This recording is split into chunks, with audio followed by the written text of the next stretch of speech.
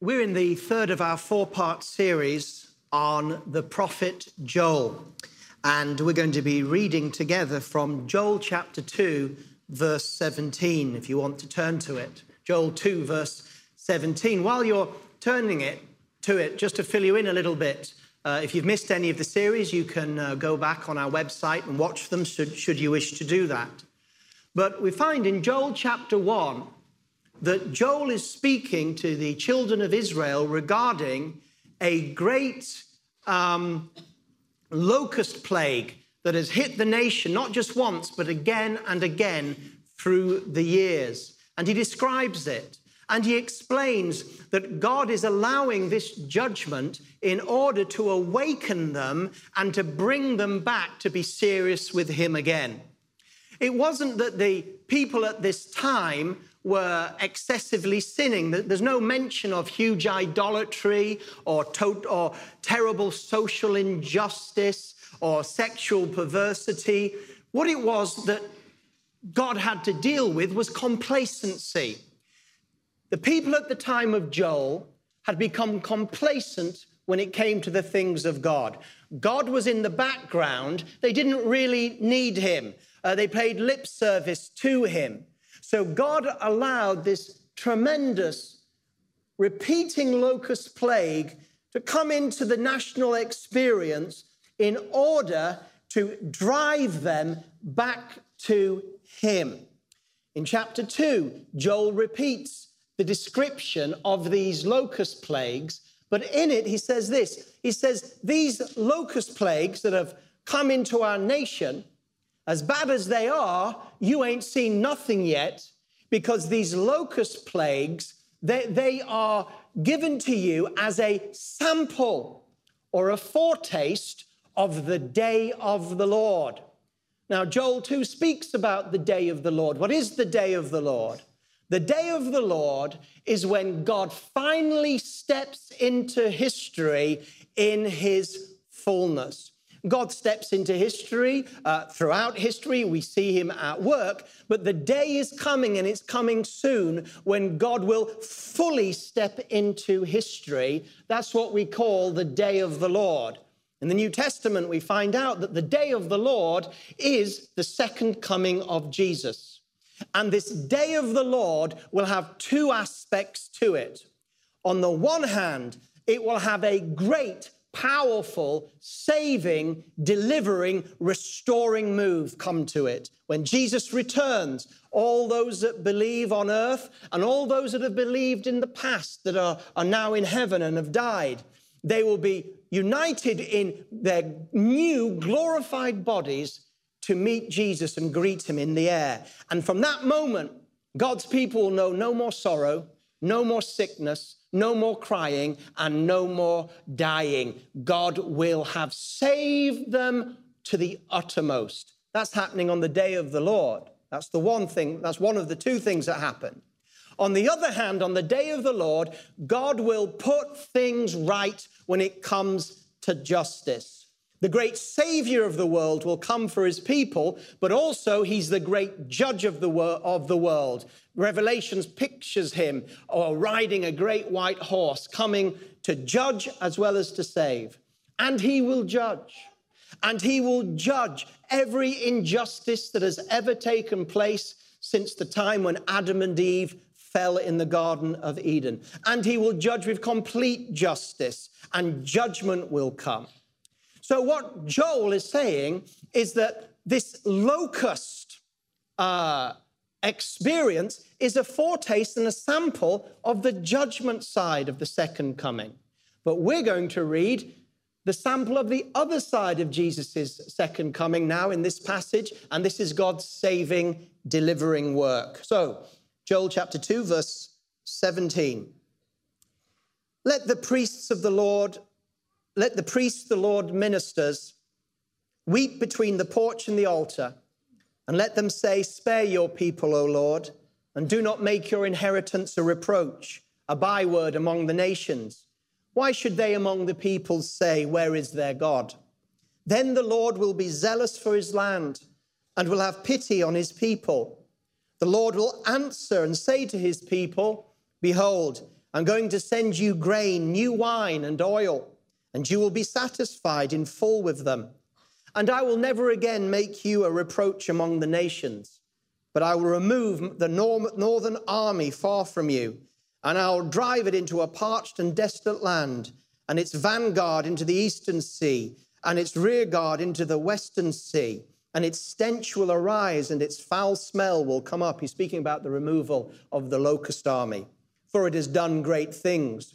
Do not fear, O land, rejoice and be glad, for the Lord has done great things. Do not fear, beasts of the field, for the pastures of the wilderness have turned green. For the tree has borne its fruit. The fig tree and the vine have yielded in full. So rejoice, O sons of Zion, and be glad in the Lord your God. For he has given you the early rain for your vindication, and he has poured down for you the rain, the early and the latter rain as before. The threshing floors will be full of grain, and the vats will overflow with new wine and oil. Then I will make up to you for the years that the swarming locust has eaten, the creeping locust and the stripping locust and the gnawing locust, my great army which I sent among you. You'll have plenty to eat and be satisfied, and praise the name of the Lord your God, who has dealt wondrously with you. Then my people will never be put to shame. Thus you will know that I am in the midst of Israel, and that I am the Lord your God, and there is no other, and my people shall never be put to shame. It will come about after this, that I will pour out my spirit on all flesh, and your sons and your daughters will prophesy. Your old men will dream dreams. Your young men will see visions. Even on the male and female servants, I will pour out my spirit in those days. I'll display wonders in the sky and on the earth, blood, fire, and columns of smoke. The sun will be turned to darkness and the moon into blood before the great and awesome day of the Lord comes. And it will come about that whoever calls on the name of the Lord will be saved. For on Mount Zion and in Jerusalem there will be those who escape, as the Lord has said, even among the survivors whom the Lord calls. So here in the message of the prophet Joel, and for those of you that have been going through this series with us, you'll know that we have come through some very difficult passages. The locusts that were released as a judgment on God's people to call them back to him in seriousness. The picture of the day of the Lord in chapter 2. But we also find that the people do return to God. They are shaken out of their complacency and their routine of living life without real reliance on God. And they call out to him. And in this passage, we hear that those that come back to God and call out to God, then they experience the manifestation of his great saving, delivering, restoring power. We've just read about that. And so earlier in chapter 2, we see that picture of the day of the Lord. They had a foretaste of that judgment that will be coming in the locusts. But here they're about to have a foretaste of God's great saving, delivering, blessing power that will also be fully manifest at Jesus' return. And when we read this passage, we see that there is restoration at work. First, a physical restoration, and then even more importantly, we see a spiritual restoration. The physical, we see this as we read through chapter 1 and chapter 2, we saw the barrenness of the lands. Even the beasts were crying out because there was no food. The locusts had taken it all. But here, as we see this physical restoration, we see in this passage that the beasts no longer need to fear, for the pastures have turned green. The tree is bearing its fruit and it's not being devoured by the locusts. The fig tree and the vine tree. God has restored materially the blessings of his people. Now, this is important because when we come to this passage of God's powerful restoring move, now perhaps we can understand a little bit about how God was allowing this terrible locust plague to take place, because within that terrible plague were the seeds of future restoration and the seeds of even greater blessing than they were receiving. You know, when disasters take place, we are looking at a foretaste or a sample of God's great judgment that will come on the day of the Lord, Jesus' return.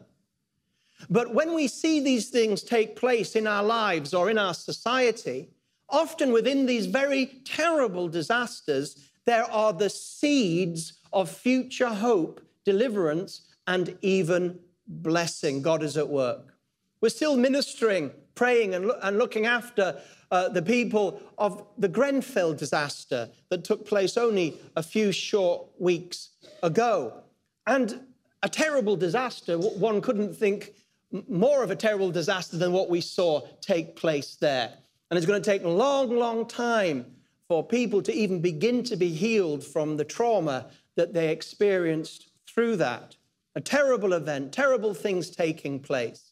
Yet the strange thing is in that terrible situation, we find that in the ruins of that situation and people's lives, we have found that there are, in fact, seeds of future hope, deliverance, and restoration. We found that in that situation, a number of people, a significant number of people that we have ministered to and helped have actually come to Christ out of that disaster. It's terrible that a situation like that took place, but people have found Jesus genuinely out of that. We've seen a community come together in ways that you couldn't possibly imagine in the wake of that, of all different beliefs and no beliefs at all, to come together to try and help those that are in need. You see, in the things that we go through in life that are difficult, problems, we live in a fallen world. We're pilgrims in an unholy land. And because we live in a fallen world, each one of us will in some way experience that fallenness in our lives and our experiences. Jesus does not say that Christians will not experience any of the tribulation of a fallen world. He says, in this world you will have tribulation, but there is hope in that tribulation because Jesus has overcome. And one day he will return to bring us to him in full salvation. And so when these things take place, no matter how difficult or painful these situations that come into our lives or our society, always look in the midst of darkness, there will be seeds of light that God has planted. And so when we see this picture of the terrible locust plague coming into Israel, it looked terrible. It looked like God had abandoned his people. God could have stepped in and he could have stopped that locust plague at source. We've just read in this chapter how God is now going to take the locusts and he's going to turn them back and he's going to destroy them and push them into the sea. Why did he allow it to take place in the first place? Many times these are our responses to tragedies, difficulties, obstacles, and trials in our lives. Why, O Lord? And at the time, we can't see what he's up to, but Joel saw what he was up to. And that God, in these places of pain, has also placed seeds of future deliverance and blessing. You see, this locust, that army that God allowed to come into Israel, was not an end in itself. God had a higher purpose. It was a judgment on the people that were being careless with God. But the judgment was also to bring them back to him so that they could experience higher levels and higher measures of blessing, both material and spiritual. Often as Pentecostals and charismatics, we can be in danger of trying to find the best bits of the Bible to preach. The bits that make people smile, the bits that are happy, the bits that have the promise, the bits that have the joy, the bits that have the conclusion. That's why it's important for us from time to time to go through books as they've been given to us by the Bible. So for us to jump in at Joel chapter 2, verse 17, without first going through chapter 1 and 2, we'd miss the whole context. We'd just be looking at blessing. We wouldn't realize that God had to first deal with his people and bring them to a place where they could handle the blessing. Can you imagine if there had been no locust outbreak amongst the Israelites? They were careless with God. They were happy with the levels of prosperity and material possessions that they had. They were happy with their spiritual lives. It was working for them. Imagine if God had taken what we've just read and just blessed them with extra blessing. Would that have turned them towards him? I don't think so. Well, would they have suddenly have been so touched by the blessing that they would all troop back to God and seek him seriously and break out of the commonplace routine that they had? No, they wouldn't. In fact, if God had poured out his blessing on them without sending the locust plague, they would have been even more spoiled, even less inclined to follow God. The first act of restoration that God did was through that terrible plague. It caused people's hearts to realize that without God, we are nothing. And that God is the supply of everything that we have, whether it's small or large. It shook them out of their complacency and they turned to God. And in that turning to God, God was doing a great work in their lives. Even in difficult times, God is doing a great work in your life. No wonder that James in his epistle said, consider it all joy, brothers and sisters, when you go through various tests and trials. You think, well, how could he say that? Because he knew that God, even though it was a difficult trial you may be going through or a difficult test, God has not abandoned you. In fact, he's doing some of his best work in you through that trial to prepare you for greater blessing. It takes faith to trust God when you're going through a difficult time. And it takes great faith to have the faith of James, who considered it joy when he was going through a great time, because he knew that God was doing something unique in his life to produce something beautiful and to prepare him to be mature, lacking in nothing. Can we trust God in the good times as well as the best times? Joel says you can. If you cooperate with what God is doing, if you see that he's working even in the difficult things of life, and that he's working and that one day what you're going through, trusting God in the difficult times, is preparing you for the greatest test, the test of his blessing. At the end of the last time I spoke to you, I mentioned how I'd gone through a test in my life, and it wasn't a huge test, but I had gone through it. And I felt that I trusted God well and dealt with it according to kingdom principles. So when I'd gone through this test, I gave myself 7 out of 10. That's what I gave myself. I felt 7 out of 10. Well, you know, that was it. And then I felt, as I was pondering on this, I felt God speak to me on the inside. And I felt him say, well done, you got through that test. But then I heard this voice on the inside of me say, but you're not ready yet for my greatest test. I thought, oh, God. Fear hit me. I thought, what? Who's going to die? What sickness? You know, and all these terrible things came into my mind. Well, God didn't leave me in fear because he hadn't finished his sentence. He had said, you're not ready yet for my greatest test, the test of my coming blessing. Now, part of me immediately said, yes, I am.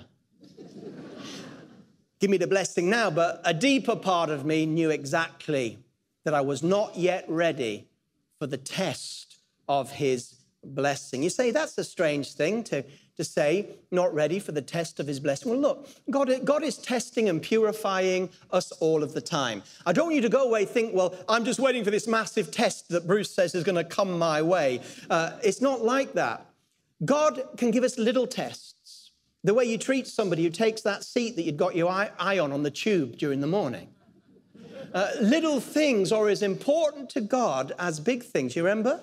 He says, that which you've been faithful in the little, little things are as important as the big things.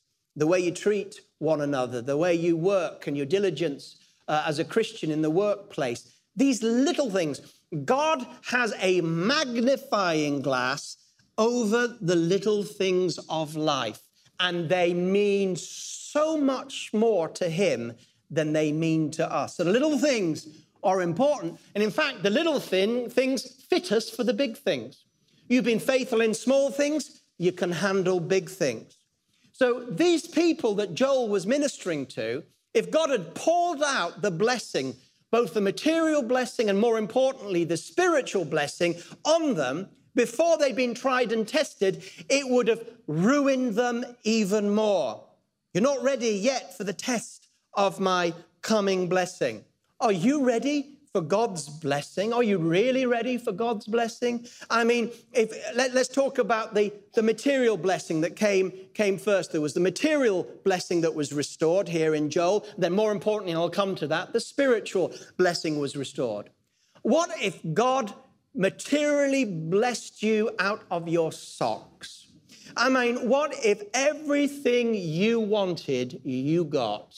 What if everything in life, everything that people seek after in life, the Gentiles seek after, what if you got the promotion of your dreams, the job of your dreams, the wife of your dreams, the husband of your dreams? I'm talking about those that aren't married, just in case you're wondering. What if you got the house of your dreams? What if everything you did materially prospered? Everything was blessed. And everything people want in the world, fame and fortune, everything, whatever it is, God, you were just blessed with it, and there was nothing added to it. You were just blessed, blessed, blessed.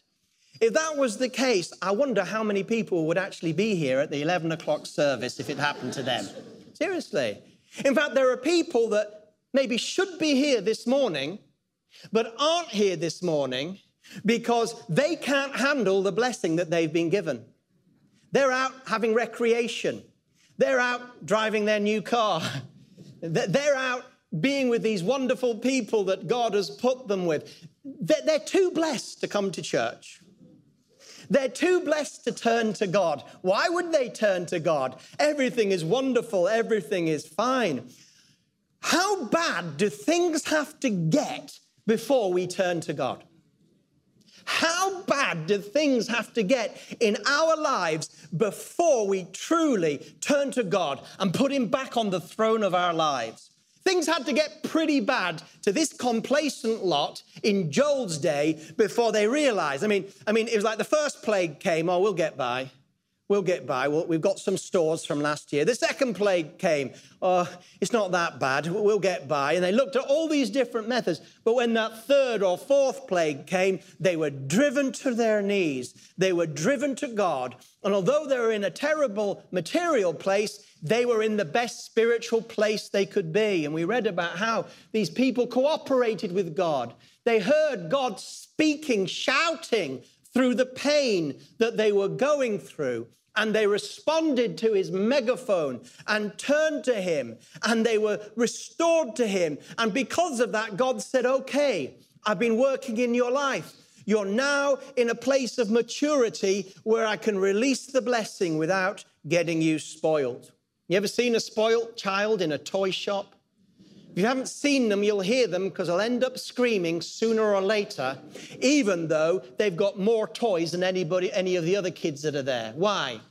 Because when you give a child whatever they want, they cease to value what's being given to them. So you give them, I want this, okay, I want that, okay, I want the other. And they have all these toys. And if you go into a spoiled child's room, you'll find loads of toys only played with once, some not even opened. Why? Because to them, they have no value to those toys. You take a poor child that's hardly got any toys at all, and you give them a toy. It doesn't even have to be the best toy, but you give them a toy, and you see how that child will cherish, care that toy, take care of that toy, because they have such value to it.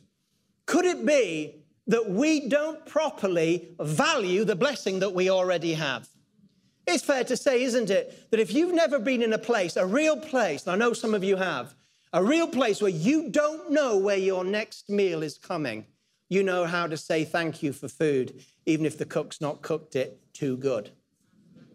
Or if you've been in a place where you really don't know where your next penny's coming from, then you appreciate the pounds. But if you've got the pounds, then do you really appreciate the pennies? Can I confess my sins to you today? You'd love that, wouldn't you? No, I've been at times where I've been walking along and I've dropped some money and it's been a couple of pennies. And I don't even want to pick it up. I don't even want to pick. I'm like, oh, it's just a few pennies. And I want to pick. And then I have to say, oh, God looks at the little things. Just a few pennies. In fact, it's nice. It won't make a hole in my pocket. God looks at the little things. And I go back and I pick up those pennies and then put them in, somewhere. But God, you see, it's God wants to bless us. I mean, look at the great blessing here. He blesses the land. And then we see this amazing outpouring of the Holy Spirit. He redeems the locust years. When you look back on your life, you may say, I've wasted so much time in my life. Well, if you turn to God, that which you think is wasted, God will use as fertile ground for a harvest of his kingdom. You may have come to the Lord late, but what you will do in your late coming to the Lord will be greater than some do in their early coming to the Lord. You may think, I've frittered away my inheritance. I've done things I shouldn't have done. I've wasted my life. Sometimes I look back at my life and I cringe at how I lived. I cringed at what I did with my life. And I think, what a waste. If only I'd known now what I knew then, but I felt God say to you, it wouldn't have made any difference. It was your path. You had to walk it. But that which we wasted in former times can crystallize something magnificent and of great spiritual importance right now, if we only see God's hand at work in it. We see this spiritual blessing in verse 28. Now, when we read about, I will pour out my spirit, that would immediately, with many of you, think of Acts chapter 2, the day of Pentecost. And the Holy Spirit is poured out like Jesus promised. And they are speaking in other tongues, and they can hardly contain the blessing, the Father's blessing of the Holy Spirit that has hit their lives. And they're stumbling out of the upper room, and people think they're drunk. But Peter knows what's happened. And in Acts 2, verse 15, he says, for these men are not drunk as you suppose, for it's only the third hour in the day. But this is what was spoken of through the prophet Joel. And it shall be in the last days, God says, that I will pour forth my spirit on all mankind. Your sons and your daughters shall prophesy. Your young men shall see vision. Your old men shall dream dreams. You read it in Joel. So Peter recognized that this was part of the fulfillment of the Joel prophecy. Now, as I said, as Pentecostals and charismatics, we're in danger of going to what we consider the best bits in the Bible without reading them in context. We'll go to the he poured out his spirit bit in Joel, but we won't spend time in that terrible locust plague in chapter 1 and chapter 2 and the great turning to the Lord in seriousness that took place before they were ready for the blessing. And sometimes we can do the same with Acts. We go straight to the day of Pentecost. We say, Lord, send the blessing. Send the Holy Spirit. Because although Joel prophesied a material restoration, the greatest blessing that God can ever give you while you're here on earth is the blessing of more of his Holy Spirit. More of his Spirit working inside you. More of his Spirit intervening and micromanaging the circumstances around you. The greatest thing that you can experience on earth is more of the Holy Spirit intervening and working in your life and circumstances. It is the greatest blessing. The greatest blessing God has to give to us is his Holy Spirit. And here it is, poured out in massive measure on the day of Pentecost. But that's where we start. But Joel teaches us the cycle of God calling people to him and preparing them in maturity before he gives them the blessing. So that when God's blessing comes, you'll be mature enough to handle the blessing for kingdom purposes. So many people have been spoiled by the blessing, both material and spiritual. But God wants a people that he has worked hard in and have come to him and are ready to handle the type of anointings, material blessings, spiritual blessings and authorities that can take the kingdom of God forward without them being destroyed on the way or spoiled by the blessing. Well, before the day of Pentecost came, a lot had happened to those disciples. Jesus had handpicked the 12, and he'd spent 3 years preparing them for the outpouring of the Spirit. 3 years discipling them on a daily basis. 3 years dealing with their many faults. Can you imagine if the day of Pentecost had been poured out on the 12 apostles on the first day that they'd been called to follow Jesus? Arguing about who was the greatest. Arguing about who could do the best miracles. More interested in signs and wonders than souls. Peter, who had not yet come to the place where he was prepared not to deny Jesus in front of a young woman. Or Thomas, full of unbelief. I mean, Jesus was working 3 years. He did many miracles. He preached to many thousands. But Jesus' greatest work for those 3 years of ministry were in 12 men's hearts to prepare them for the blessing.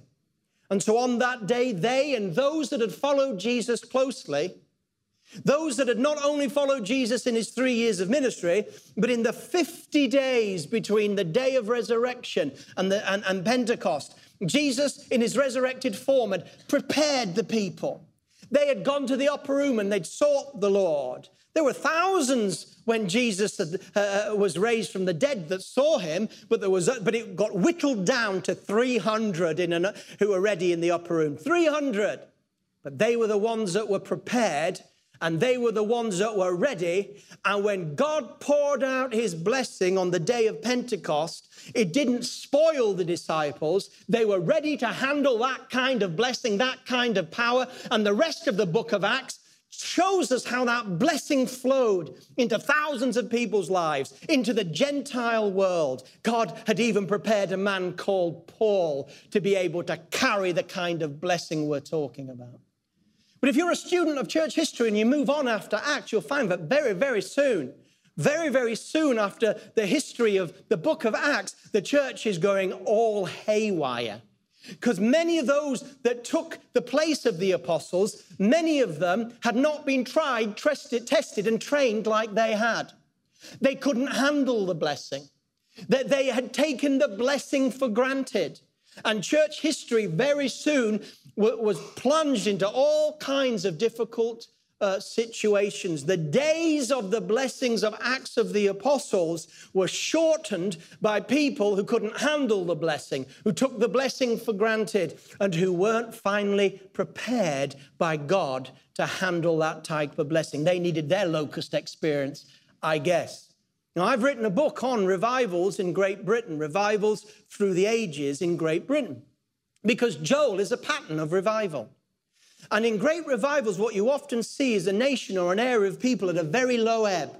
I mean, it's dark, dark, dark. Some sort of locust experience, spiritual or material, has taken place, and God is forgotten, and no one's turning to the Lord.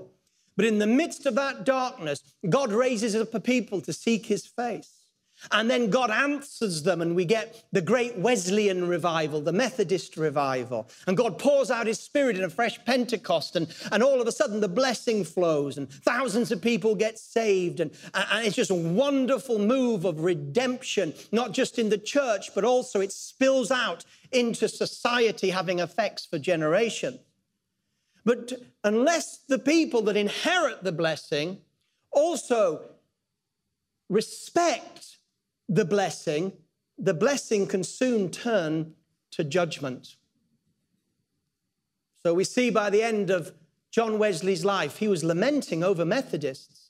He was basically saying, they're not like they used to be. They've lost their fire. They've lost their purpose. This happens in many moves of God. The early generation, they are so grateful for God's intervention and his outpouring because they knew what it was like beforehand. They'd come out of great darkness into great light. They'd come out of a famine spiritually into a great outpouring of the Holy Spirit, and they appreciated it and they stewarded the blessing, and the blessing didn't spoil them. But the next generation comes along. They were born into the blessing. They don't know what it's like to have any locust plague. They don't know what it's like. Everything is blessed. Everything is milk and honey. Everything is outpouring. And they take it for granted, and they take God for granted, and the seeds of judgment have been planted. The greatest picture of this is Jesus. And I won't turn to it. We don't need to. We're going to come to a close in a few moments. But in Luke chapter 23, cell leaders in your notes, in Matthew 23, verse 37, cell leaders, I put Luke by mistake, but in Matthew 23, 37, Jesus weeps over Jerusalem. He says, Jerusalem, Jerusalem, how I long to bring you into my bosom, like a mother hen brings in its chicks, but you wouldn't have any of it. And then he says to his disciples, see this temple? Not one brick will be left standing. God's judgment came. The greater the blessing, the greater potential of judgment, but also the greater the judgment, the greater potential of the blessing. We've seen that in Joel. This happens personally and corporately, community and nationally speaking. And so Jesus said, you've had God's own Son amongst you. You've had not just a revival move, you've had the revival, the Messiah, the anointed one amongst you, Jerusalem. And you've rejected the blessing, and you've turned from the blessing, and you're going to have to pay the price for that. They'd had a sample of the great saving deliverance power of the day of the Lord in Jesus himself, and by and large, they'd rejected it. And so now, in AD 70, Jerusalem would have a great sample of the other side of the day of the Lord, the judgment of those that reject God. Well, as we come to a close now, we have one more session that we will have where we'll see that God is Lord of the nations. But as we respond to the message of Joel today, we see in our lives that God wants to bless, but he doesn't want to spoil. And sometimes God will allow us to go through difficult times, but it's not for its own sake. Those difficult times have within them the seeds of God's glory and what he wants you to become, and eventually the blessing he wants you to experience. If only we understood this, life would make a lot more sense. Please bow your heads in prayer. Could there be someone here today and you need to get right with God? You say, well, what do you mean? Our whole life should be lived in the light that the day of the Lord is coming. And to those that have Jesus as their Lord and Savior, that day is going to be the best day ever. Full salvation is going to come to us. But for those that reject the Lord, that day is going to be the worst day ever, because you will be found in your sins and you will be judged in your sins because you've rejected your Savior, God's answer to your spiritual needs. You say, how can I look forward to the day of the Lord? How can I be saved? That was the message of Joel. If anyone calls on the name of the Lord, they will be saved. That was the message also of Peter. All you have to do is call on the Lord. If you believe in your heart that Jesus died on the cross for your sins, he paid the price so you don't have to on that day. And if you believe he's raised from the dead and you're ready to follow him, all you have to do is say, forgive me, Lord, and your sins will be forgiven you. Your past sins, your present sins, your future mistakes, your future sins will all be, you will be saved. And then God will work on you ready for his blessing.